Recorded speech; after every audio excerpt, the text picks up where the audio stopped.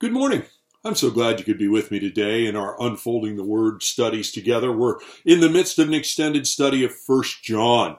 We're now in the third chapter. Over the last several days, we've been examining a portion of that third chapter, verses 11 to 15 to be exact, that are talking about living like Christ or living like Cain. Let me read those verses and we'll get back into our study today.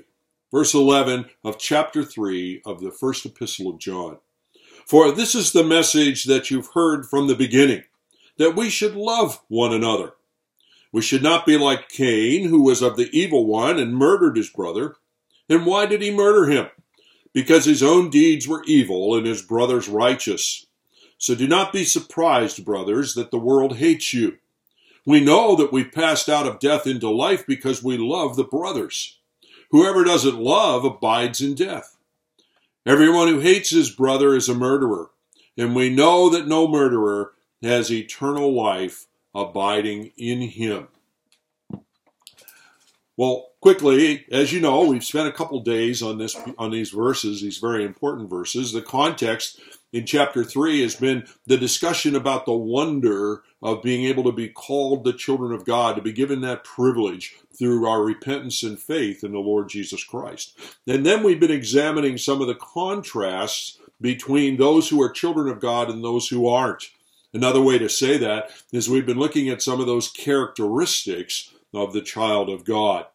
And we've been underscoring in those verses, as God underscores it for us, that there are two great families in this world. The family of God, filled with those who have been redeemed, who've placed their faith in Jesus, and those who are the children of the devil. There are no independents out there. One is either in one family or the other. They may not always realize that they are in the devil's family, but that's the truth. We only get put in God's family in response to faith. In these verses that I read to you, the characteristic that's being discussed is this, that the child of God doesn't act like Cain, in Cain's example. Instead, they act in the opposite way. Genesis chapter 4 introduced us to Cain and his brother Abel, and that early episode in the first generation following the fall of mankind. And the episode was all about how one deals with their sin, because everyone is a sinner, and all need to find forgiveness and transference from guilt. Abel, in that first generation, came to God God's way. God had defined blood sacrifice was the way to deal with the guilt of sin. It was a temporary covering pointing toward the eventual shedding of the precious blood of the Lord Jesus Christ, which would be the permanent solution to sin of those who would respond in faith. Cain, rejecting that direction from God, said, I'm going to come to God on my own terms. I'll give God what I want to give him, and God should be obligated to accept me on my terms. And, of course, God didn't accept him. And that rejection of Cain's response to God led to four responses within Cain. And once again, Cain reflects for us the nature of natural man, the nature of the world itself. Cain was angry at God because God would not accept him on his own terms. He rejected the conviction he had to be feeling in his heart about the sin that he had done and the rejection of God. He refused to repent because God continued to call for him to do that.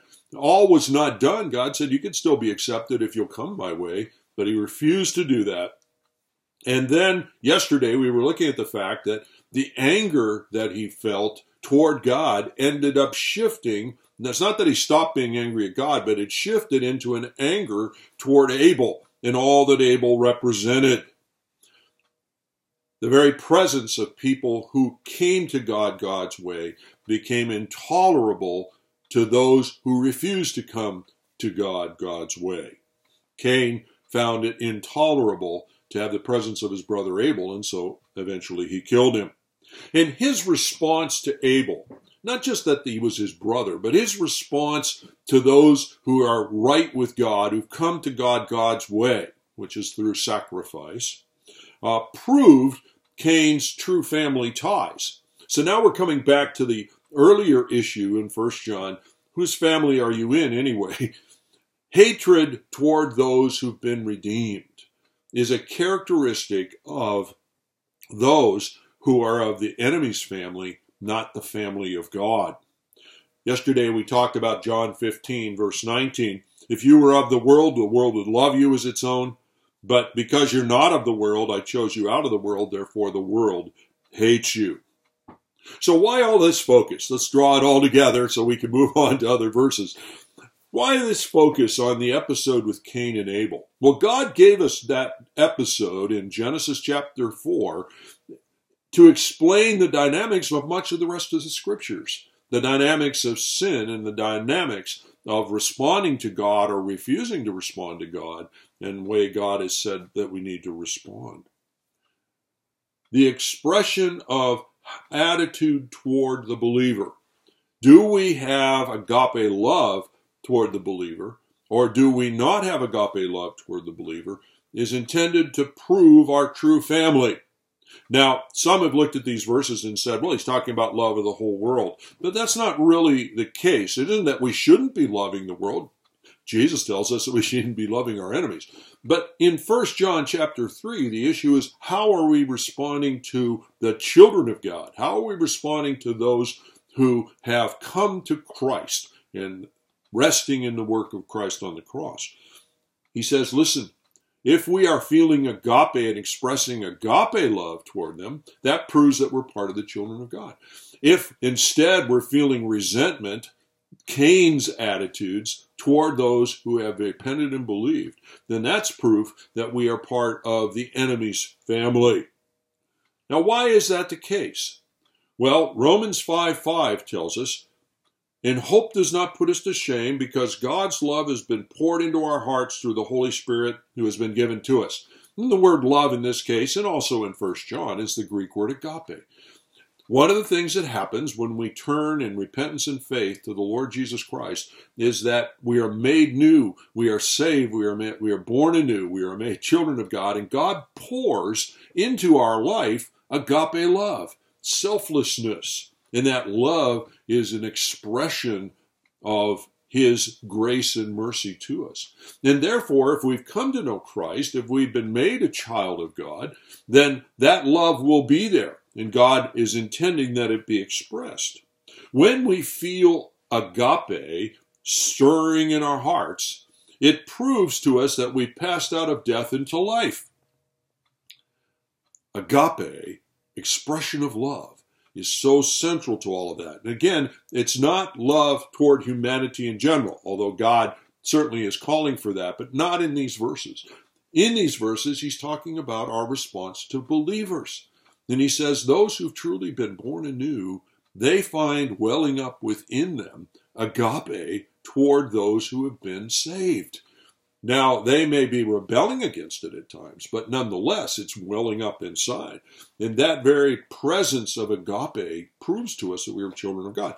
By the way, that's why back in chapter 2 of 1 John, and you might want to go back and review it, we learned that one of the tests to know that we really know Christ is the agape presence within our life in its expression toward others. The absence of agape proves an unsaved condition. The absence of agape, especially toward the redeemed, proves an unsaved condition.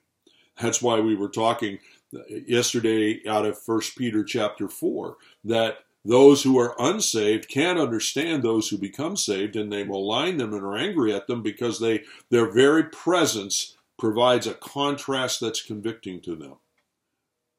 The lack of agape proves an unsaved condition. It says in here that they abide in death, verse 14. They're still dead, in other words. They're abiding in death, meaning not that they were alive one time and then became dead. It proves that they never were alive. Why? Because once we are born anew, God pours agape within us. We don't have any choice in that. And therefore, the presence of it is a key indicator that we've come to know the Lord. By the way, this passage also underscores for us the truth that all people are spiritually dead apart from Christ. Ephesians chapter 2 develops that much further for us, in describing how we are dead in our sins without God in this world and without hope. That's the truth of all humanity. Only in Christ do we find life, real and eternal. He then ends this passage by reminding us that the absence of love is not just a regrettable situation, but the absence of love, the refusal to show it, becomes murder in God's eyes. Everyone who hates his brother is a murderer. Jesus has told us in Matthew chapter 5, you've heard that it was said of old, you shall not murder. Whoever murders will be liable to judgment. But I say to you, everyone who is angry with his brother will be liable to judgment. So the issue of refusing or not having agape and not showing it toward the brothers is taken very seriously by God. And it simply adds more to the condemnation of those who don't know Jesus Christ.